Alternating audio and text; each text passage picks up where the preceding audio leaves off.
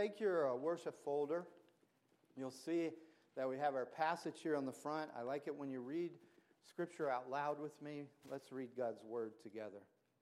And to the angel of the church in Pergamum write the words of him who has the sharp two-edged sword. I know where you dwell, where Satan's throne is. Yet you hold fast my name, and you did not deny my faith, even in the days of Antipas, my faithful witness, who was killed among you, where Satan dwells. But I have a few things against you. You have some there who hold the teaching of Balaam, who taught Balak to put a stumbling block before the sons of Israel, so that they might eat food sacrificed to idols and practice sexual immorality. So also you have some who hold the teaching of the Nicolaitans. Therefore repent. If not, I will come to you soon and war against them with the sword of my mouth. He who has an ear, let him hear what the Spirit says to the churches. To the one who conquers, I will give some of the hidden manna, and I will give him a white stone with a new name written on the stone that no one knows except the one who receives it. Now, I've been telling you about the very nature of these letters and telling you about the purpose of the book of Revelation. It is a unique encounter with the Lord Jesus that the Apostle John had. He is the recording scribe of what he sees, what he hears, of what Jesus is teaching and what Jesus is saying.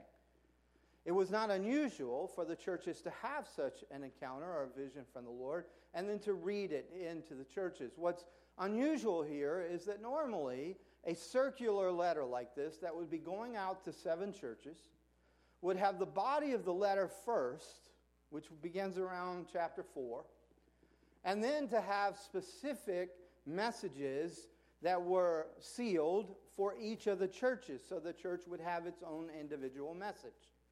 This is not how this was written. It was written with the messages to the churches first. And it was written in such a way that every church would hear every message. So you can imagine we've gotten to the 3rd church on the journey. We're in the city of Pergamum. The people of the church, the followers of Jesus, are listening, and they've heard Smyrna, and they've heard Ephesus. And you can imagine them listening and saying, man, Jesus, you get those Ephesians. They lost their first love. You let them have it. Gosh, I'm so glad you're telling them off. And then they get to the Smyrna church, and they're listening, and they go, man, it's a good thing we don't live in Smyrna, because he's asking them to die for him. Then suddenly it's Pergamum's turn. It's their turn to listen to what Jesus. They've listened to what he said to Ephesus. They've listened to what he said to Smyrna. I mean, in Ephesus, he says, you lost your first love. In Smyrna, he says, I'm going to ask you to do for me what I did for you. I'm going to ask you to die for me. But in Pergamum, and I'm not even going to work at the build-up here. Pergamum, he goes, you're a compromised church. You're a compromised church. Listen, when the letter starts off, I am the one with a double-edged sword. You know it's not going to be a light letter. It's not going to be fun and games. It's not going to be a nice, we went to the ballpark and we did this. And it's going to be a rather in-your-face kind of letter. Now, the nature of a double-edged sword is prophetic. It's the very nature of prophecy. In the Bible, prophecy always has a double edge. On the one side of the prophecy is the heart of God to heal his people. It's the heart of God to reveal what's in their way, what's keeping them from being the church that he wants them to be, from being the person or the people that he wants them to be. It's a revelation of that which is good about them and that which is blessed in them, that which he values in them. But being a double-edged sword means it also cuts. It also says what you don't want to hear. Hopefully all of you noticed, as you came in today, you noticed the beautiful new floors that we have. You don't have to be prophetic to notice that. Okay? But if you are somewhat prophetic, you probably looked and said, man, those walls are ugly. Right? So some of you are going, yeah, I'm a prophet. I saw that. Well, here's what happens. If we leave that long enough, you won't notice it anymore. No matter how peeled paint is or how bad walls look, if you live long enough and grow comfortable with it in a shambles, you only get mad when people point it out. Why are you judging us? Why are you saying we're inadequate? Why are you saying this is inappropriate? We've had these 1989 walls since 1989. 1998. Sorry. And they're sacred to us. Even that border, that 1998 country border around there, somebody's mother put that up there. And you shouldn't touch it, kind of a thing. Don't talk to us about it, sort of thing. Now, don't get me wrong. Please give additional money, and we will get rid of that wall. I have no moral ties to anything that has to do with that. But I'm trying to make a point. It's amazing how you get used to smells. You get used to how something looks. You get used to how something feels. And if someone comes and shakes you out of your comfort, the anger's at them. This is why, if you look in the Old Testament, the prophets were put in prison. They were killed. They were not listened to. They were abused in any way and every way. They were called, troublemakers, whatever it was. Because when Jesus comes with the sword, he also comes and reveals all the things we have become comfortable with. All the things that have compromised our integrity, have compromised our focus, our purpose, our vision of him. And what he shows in this letter to Pergamum is he will not stand for a compromised vision of Jesus. And he will not stand for a compromised vision of the church. The Lord of the church has something against the church. And the Lord of the church can take action against his church. And so he does in this passage. Now, well, look at that. Prophetic. For the wall. Something has happened. We are having all kinds of fun this morning. I don't need it if you want to just get rid of it. I don't know why we did that. It's not going anywhere, so you'll have to give to get rid of it. Let me talk to you about the two sides of the sword that Jesus reveals in his message. The first side of the sword is, in many ways, the prophetic side of the blessing of the Lord. There's always a blessing in prophecy. There's always a building up. There's always a reconstructing of what has even been destroyed in a sense. And what he says in blessing, on the sword side of blessing, is he says, I know where you dwell. Now, normally when somebody says that, they say it with a threat. I know where you live. But for Jesus, this is a word of comfort to us. It's a word of encouragement to us. He says, I know what it is to be a Christian where you live. I know what it cost you. I know what sacrifices are being demanded of you to be a true follower of Christ in the midst of that culture. Now, Pergamum was a very interesting capital city in Asia Minor. It's still there in Turkey. I think they simply changed the name from Pergamum to Bergamum, but it's still there in Turkey.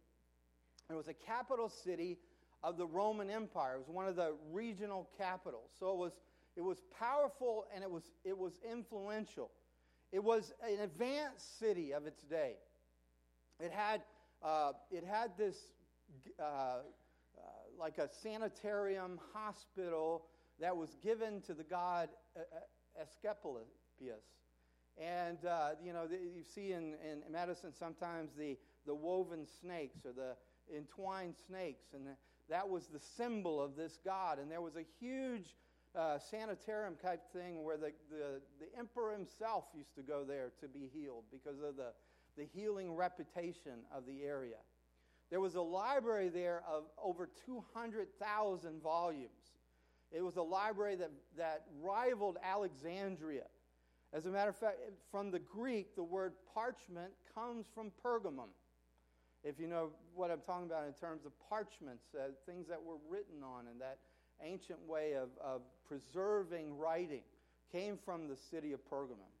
But Pergamum was also a city of every single Roman and Greek gods, and there were temples to them everywhere. The temple of Zeus was a huge temple that you had to pass through. Zeus was the highest of the Greek and Roman gods. You had to pass through the temple to come into the city. So even entrance into the city, there was some sense of paying worship or tribute to the Roman god Zeus. On a high hill above the city, looking back on this hill that overlooked the city, was every temple to every god and goddess of the Greek and Roman pantheon. And so the culture was dedicated to the gods. And in a sense, the way they looked at it is, if I need power in my life, I go to the temple of Zeus and I sacrifice. If I'm not able to have a child, I go to the temple and I give an offering for fertility. If I want to curse my enemies, there was a temple for cursing and destroying your enemies. And you go and you pay tribute, and then there would be a curse laid on your enemies. There was every single aspect of life in Pergamum was controlled by this religious power. Now what Jesus says is that this was not some kind of unsophisticated, primitive sort of worship. He says that behind every one of those gods and goddesses is actually a throne of Satan. This is where Satan's throne is. Jesus isn't saying, just ignore those primitives. Don't worry about the wood or the stone or the worship there. It's nothing. It's superstition. No, he's saying it's empowered by the enemy of your soul. As a matter of fact, I believe what he's saying here is very, very telling for us if you'll let it come into your heart, and that is this: that oftentimes your alignment with the Holy Spirit, your alignment with God, will get you noticed by the enemy of your soul. This little band of Christians, this little group of Christians who seemingly were insignificant. The Romans called them atheists because they didn't believe in the gods. This seemingly insignificant, ineffective group of Christians have so incurred the wrath of Satan himself that Jesus is saying behind the attacks that you're experiencing and the oppression and the persecution you're experiencing is actually the work of Satan. It's the devices of Satan. Now, in the book of Acts, we see this. We see these behind-the-scenes kind of narratives that are going on there. There's a story that is told by Dr. Luke in Acts, where there's a group of people who decide they want the same power that they see Paul exercising. So they begin to start a cast out demons ministry. And so their formula for casting out the demons is this: in the name of Jesus, who Paul preaches, come out of this person. So the demons look at him and say, we know Jesus, and we know Paul. We don't know you, and they beat the crap out of him. Now, for some of you, that might scare you. For me, that fires me up. And the reason is, I want him to know my name. I want him to know who I am. I want to irritate him. I want to be so annoying to them that they will do whatever they can to get me out of alignment with the Spirit. See, one of the things that this passage is saying is that you may not think you're that effective. You may not think you're that impactful. But if you're in alignment with the name of Jesus and you're in alignment with the Spirit of God, then the enemy himself quakes at your presence. And some people say to me, they come to me and say, oh, my life has this circumstance, and these people are bothering me, and this is happening to me. And I ask them these questions. I said, are there decisions that you've made that are bad decisions? No, I don't think so. Are there places where you absolutely know that you're out of alignment with the will of God, that you're disobeying God? No, I don't think so. Then I said, then really you should be rejoicing because the enemy thinks you dangerous enough to attack you. Come on, I don't know why you're sitting there sort of just like lumps right now. I'm giving you my best stuff right now. You hear me? See, if you spend your whole life thinking you'll never be attacked, then you've never been effective. If you think you can get everything in order so that the enemy can't do anything to you, you're deluding yourself. He has willing participants all around you. Jesus himself is the one that explaining the behind-the-scenes actions, the sources. And you have to decide, am I in the midst of this attack on me or this accusation of me or this temptation of me? Am I going to compromise so that it will stop? Or am I going to stand up to it so that I overcome it? This is what he's talking about. As a matter of fact, he gives them these, really, I'd say 3 accolades or 3 praiseworthy statements or declarations about it. He says, 1, you hold fast to my name. That's powerful. Secondly, he says, even though you have seen what it cost, you do not deny your faith or your faith in me. They have been courageous. And he gives an example. Pergamum's a little different from some of the other places, particularly different from Smyrna. Smyrna, you're talking about an extended, continuous persecution. In Pergamum, you're talking about more random kinds of persecution. In many ways, the Roman Empire has not, in Pergamum, yet realized the threat that Christianity is to them. But it's so interwoven into society that if you oppose them in any way, it could mean your death. And that's probably what happened to this man named Antipas. He could have been an athlete, because if you were going to participate in the games, you had to worship Caesar as your Lord and God. You could not perform in an Olympic contest unless at the same time you honored Caesar as God and Lord of your life. And so if he was an athlete, preparing as athletes did for Rio or something, and he was unwilling to give that obedience to Caesar, then it would not have been unreasonable that they would have taken him out and killed him. The same is true if you were part of a trade guild, you were part of a union, you wanted to be a rise up in status in society. In this society, every single group had their festivities. They had their feast and all of these things. And before you could ever eat, you had to pronounce and profess your belief in Caesar as Lord and God. And before you could even eat, before you could rise up, before you could work, before you could be a person of status in the culture, you had to compromise and say, this is my God, this is my Lord. Antipas was unwilling to do that. Legend goes that he wasn't just killed quickly. The way that history records it is that actually he was put on the stake and slow roasted, so that everyone had to watch him die. Slow, very slow, painful, cruel death. Now the reason is that if you're really going to make people do something, then you have to show them what the punishment is if they don't do it. And so they were trying to preclude and then exclude anyone from following Christ. And so Jesus said, look, you watched what happened to Antipas, and still you hold fast to my name. To Jesus, that was meaningful. To him, that was powerful.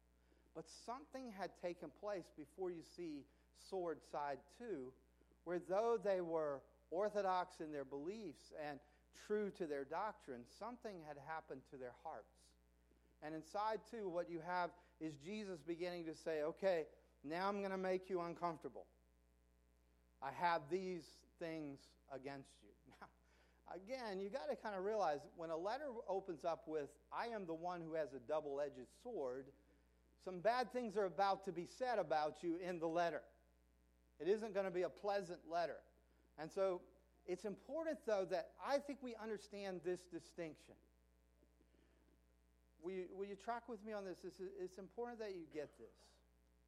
He's going to talk to them specifically about how they have compromised their faith, they have compromised their hearts with two things. Religious devotion to idols through feast and eating, and through sexual immorality. Now, who he comes after in this is not the people who are struggling. He comes after those who teach them to no longer struggle, but to compromise. You see, the Lord Jesus is utterly and completely aware of what a broken group of people we are. He is completely aware of how much we struggle. There's no temptation that you have ever faced that is new. There's no temptation that you have ever gone through that isn't common to every human being. Whether it's sexual, or whether it's lying, or whether it's hypocrisy, or whatever it is, none of our sins are new. Jesus knows them all. He does not come down on or lack compassion with the struggle, with our brokenness. He knew what he was getting into when he took us on. What he does come down on are those who begin to seduce us, who begin to trick us, those who begin to erode our integrity, those who erode our purity, even our desire for purity. Those who begin to say, the wall's not so bad. The smell's not so bad. That's just normal. You see, everybody in Pergamum was a sex addict. That was the whole religion of Pergamum. Do you know up on that hill where all those temples were and where the temple to Zeus was? Worship was sexual. Whatever proclivity you had, whether it was you wanted men or you wanted women, you wanted boys, you wanted girls, you wanted people from slaves from exotic lands, it didn't matter. There was provision for everything. And these who came in that he calls with the teaching of Balaam, and those which are known as the followers of Nicholas, the Nicolaitans, they came in and said, look, we're not saying that the gospel isn't good and the gospel isn't great, but they're saying, look, God made you this way. God made you to where these drives and these needs that you have and this disposition that you have, you need to experience that. God would want you to satisfy that. And Jesus says, I'm going to bring a sword out of my mouth, not against you who struggle, but against those who teach you not to struggle. Now, are you quiet because you're listening? It's important that you get that, because if you go the other extreme and you start to beat yourself up for struggling, then you're not being realistic and you're not being Jesus. But if you allow yourself to say, I'm just going to give in, I'm just going to give up.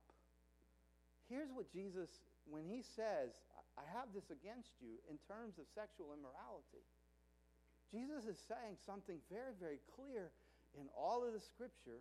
Paul says it, John says it, all of the apostles say it, and he says this, all of us have these areas in which our freedom comes when we restrain our appetites. For example, if you're married, the call on your life is to love and to give all of your sexual desire and all of your intimacy and oneness to your spouse. It's amazing to me that people are willing to make a commitment in marriage where they say to have and to hold, to guard myself, to reserve myself only for this one that I'm in covenant with. I've never, ever had a marriage ceremony where they said, could you make some exceptions to that rule?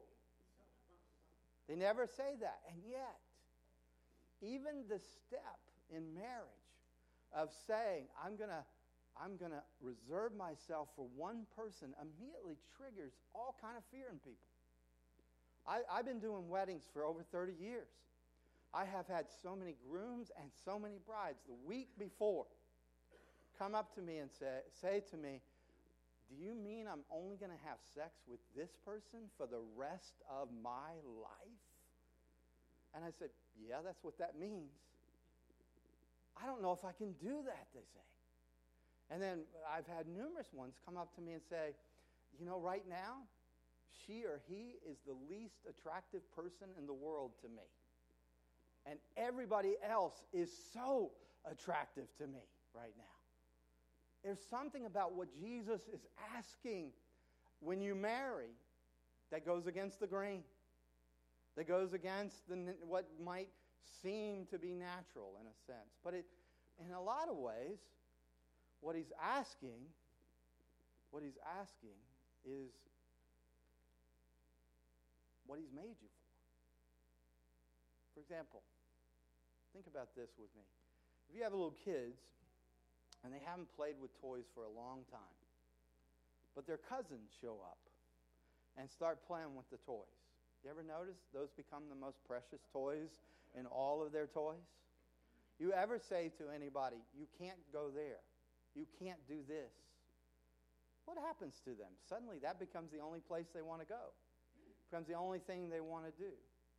There's something that happens to us when we think we're being restrained or we're being limited that makes us think we're losing our freedom. So Jesus here is saying to you, if you're single, whether you have same-sex attraction or other sex attraction, he's saying, if you're single, then you keep yourself for God. And if you're married, you keep yourself for your spouse. And he's saying, on the basis of his love for you, his desire for you, his knowledge of you, that is the very best thing for you and for your life. The Bible has the highest view of sex that you will ever see anywhere. And yet it also has a view of sex that says you don't need it. You don't have to have it to be a fulfilled person.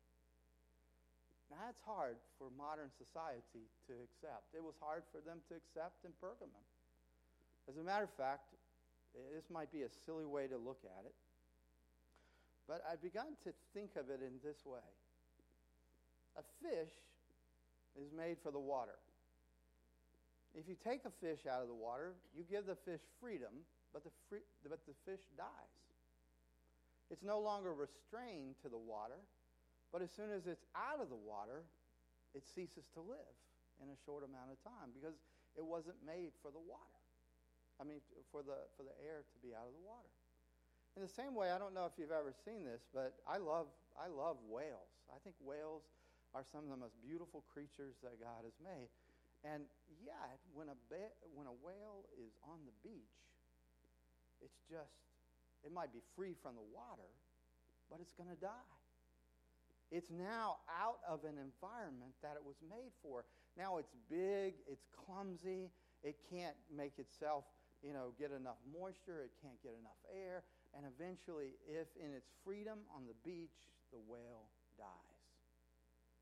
But you put a whale in the ocean, and the whale dances, and the whale jumps, and it doesn't matter how big the whale, its size actually was made for the ocean.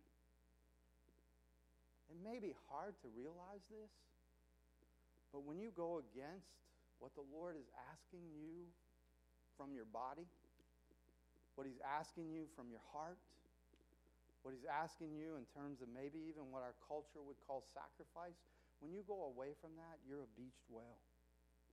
You're a fish out of water. But when you do that which he has asked you to do, when you reserve yourself, when you keep yourself, even if that means you go through your entire life and you never have a sexual experience, the Lord himself will be the water that you live in. The Lord himself will be the satisfaction and the fulfillment, the husband, the wife, the lover, the intimate that he promises to be. Now, in Pergamum, they had voices that were yelling from the hilltops, come up here and satisfy yourself. They had voices at the entrance of the city. Come over here and fulfill yourself. They had begun to compromise with those voices.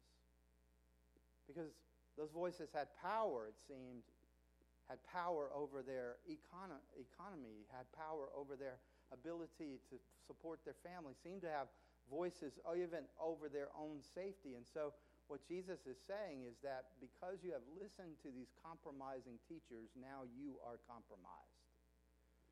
And so he asks of them this. Will you do this? Will you repent, he says. Will you repent? Here's what I'm realizing as I read this. It's a lot easier to be orthodox than it is to be obedient. It's a lot easier to have true doctrine than it is to be faithful. A lot of churches are Pergamum. They don't deny the name of Jesus. They don't deny the faith, but they compromise with the culture. See, the culture was saying, what is wrong with two consenting people doing whatever they want with their body? And Jesus was saying, your body belongs to me. And what you do with your body matters to me. And so you need to repent of who owns your body. And in this passage, he says something that only Jesus can say to you. I can't say it to you, but Jesus can say it to you. He says, partial faithfulness is unfaithfulness. Partial obedience is disobedience.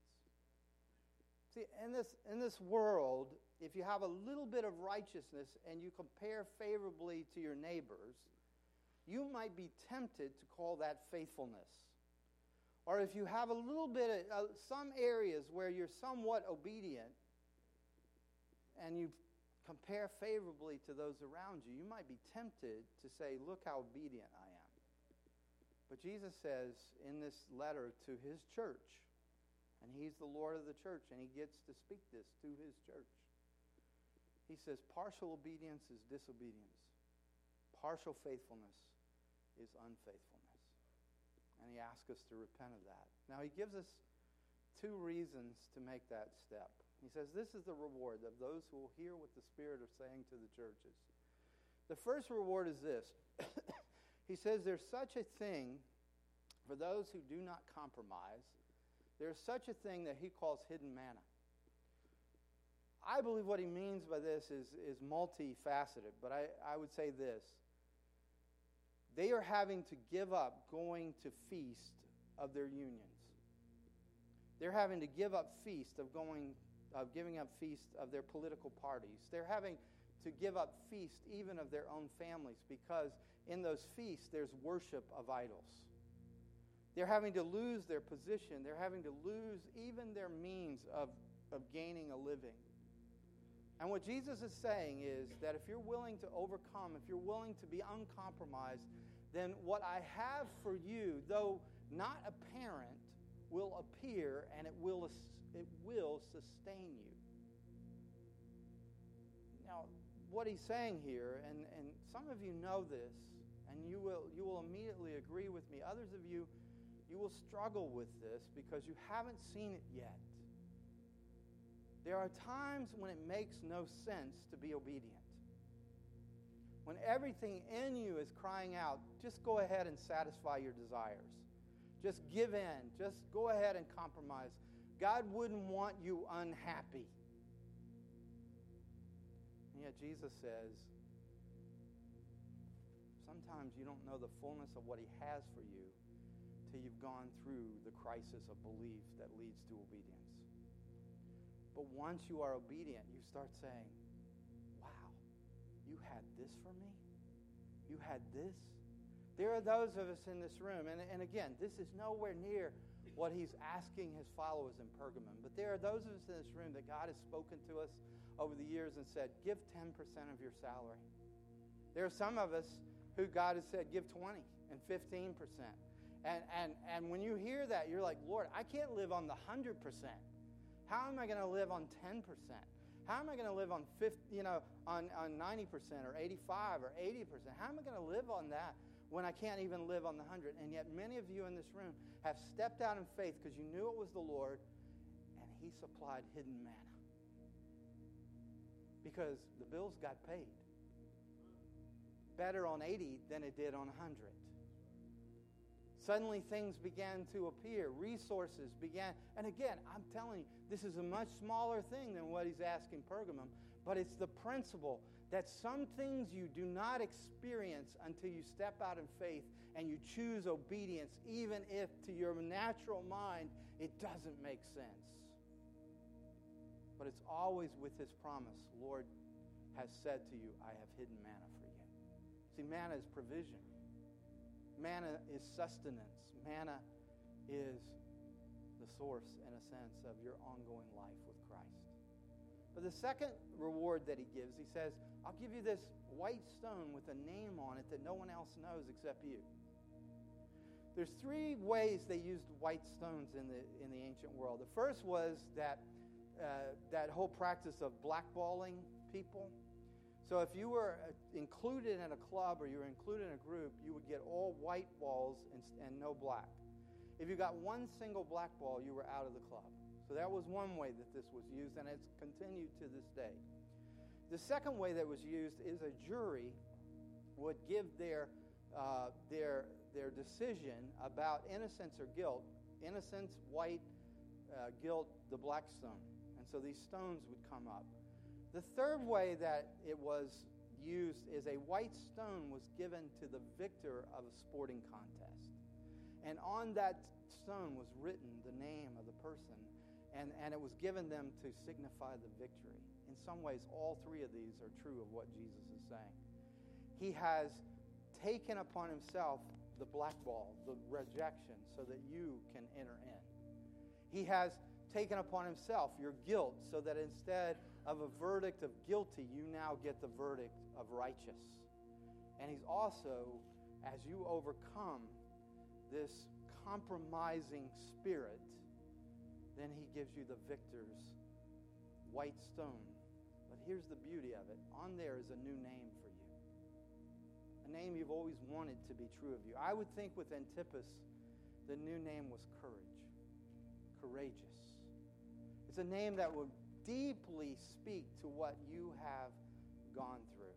Now, for me, this has been a really personal message as I studied Pergamum. Because I grew up in a church that was all about doctrine, that was all about, being orthodox, being correct, being right, and at the same time, there was sexual immorality. Our pastor was having an affair for 9 years that I was a kid. So there was all this right doctrine, and yet corruptness of heart, compromising of values. I don't know about you, but one of the things when you realize someone is compromised, your leader, it's one of the most disillusioning things that you can ever experience. Because to have said one thing and lived another, you just feel like your whole world kind of gets shattered by it. It's a hypocrisy, a deception that leaves a horrible taste in our mouth. And what Jesus is saying is that in this struggle that we all go through, He's asking us to make a commitment to the struggle. That there's something noble about the struggle, not something noble about compromising. I have walked intentionally with Jesus for 46 years. I will tell you this, the only thing I regret in those 46 years is where I compromised. Where I did what I wanted to do, or what my heart told me to do, or what my flesh told me to do. Those are the only regrets. Any place that I have willingly sacrificed for the obedience to Christ, I have no regrets whatsoever. As a matter of fact, in those places, I feel like a whale in the ocean who dances and soars at the same time. I'm calling you today to be not those who give up and say, I can't take this struggle anymore, even if it's coming straight from the author of the struggle, Jesus says, is Satan himself. But to really stand in there and to be the victors who say, there's hidden manna for me. There's hidden manna for me. And there's a white stone with my name on it. Would you stand with me? Does this make sense today? You're so quiet, I cannot tell. Usually there's some Am I alone in this today? Again, can I say this really clearly? This isn't John's words. It's not my words. It's Jesus who has a problem with compromise.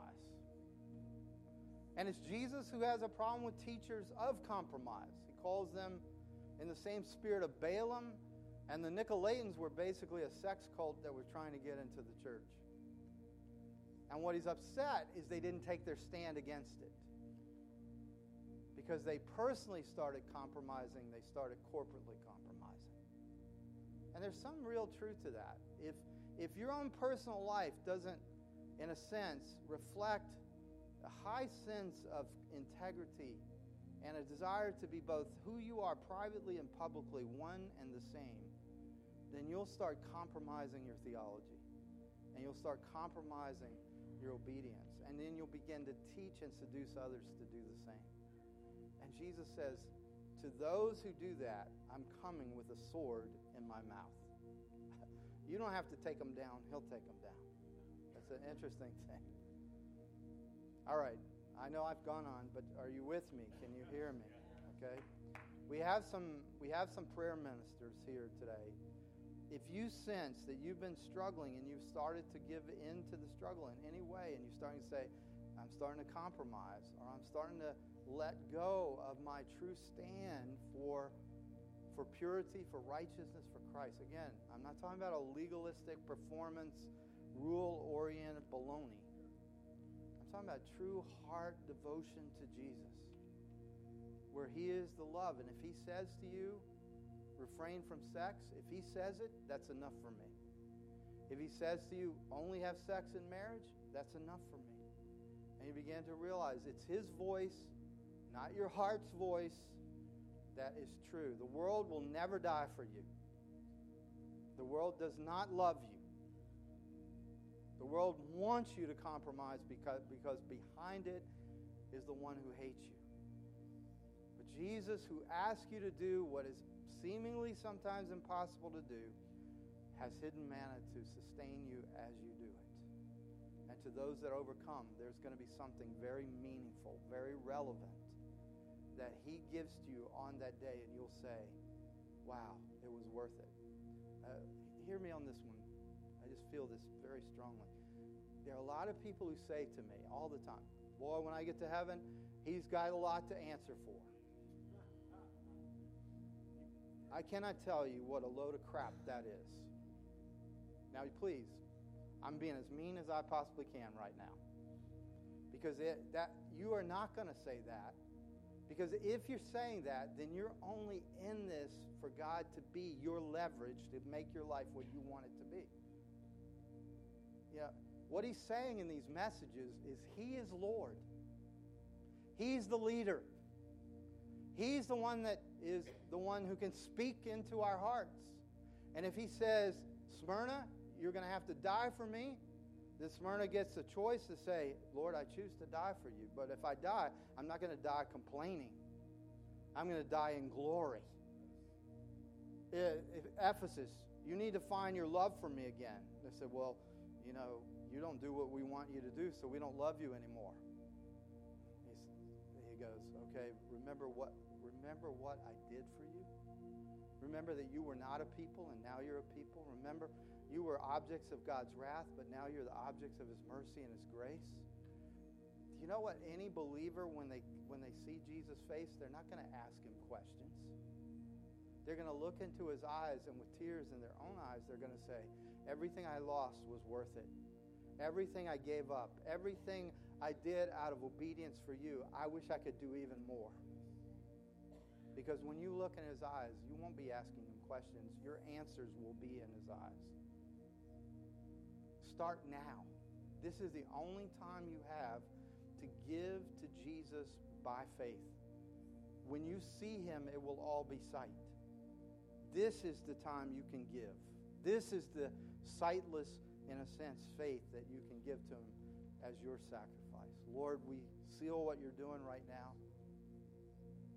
My sense is My sense is, Lord, you're stirring, maybe in some an anger and some a resistance to this because it's so new or different to them. And to others, though, it's coming, even as I look at my own life in those areas where I'm always so tempted to compromise, those areas that I struggle with my own brokenness. It's speaking to me in a way that rises up my spirit and says, I want to be an overcomer. I don't want to just give in and limp into glory. I want to step up. I want to see faith arise. I want to see God arise and his enemies scattered. So we ask for that for us as a corporate body. That there would be an uncompromising passion for Jesus here. Whatever you ask, we do. Whatever you speak, we say. In Jesus' name, amen. Please don't leave without having a prayer. If there's something you want to do some business with God, we have our elders, our prayer people will be here at the platform. They'll pray with you. God bless you, and we'll see you next week.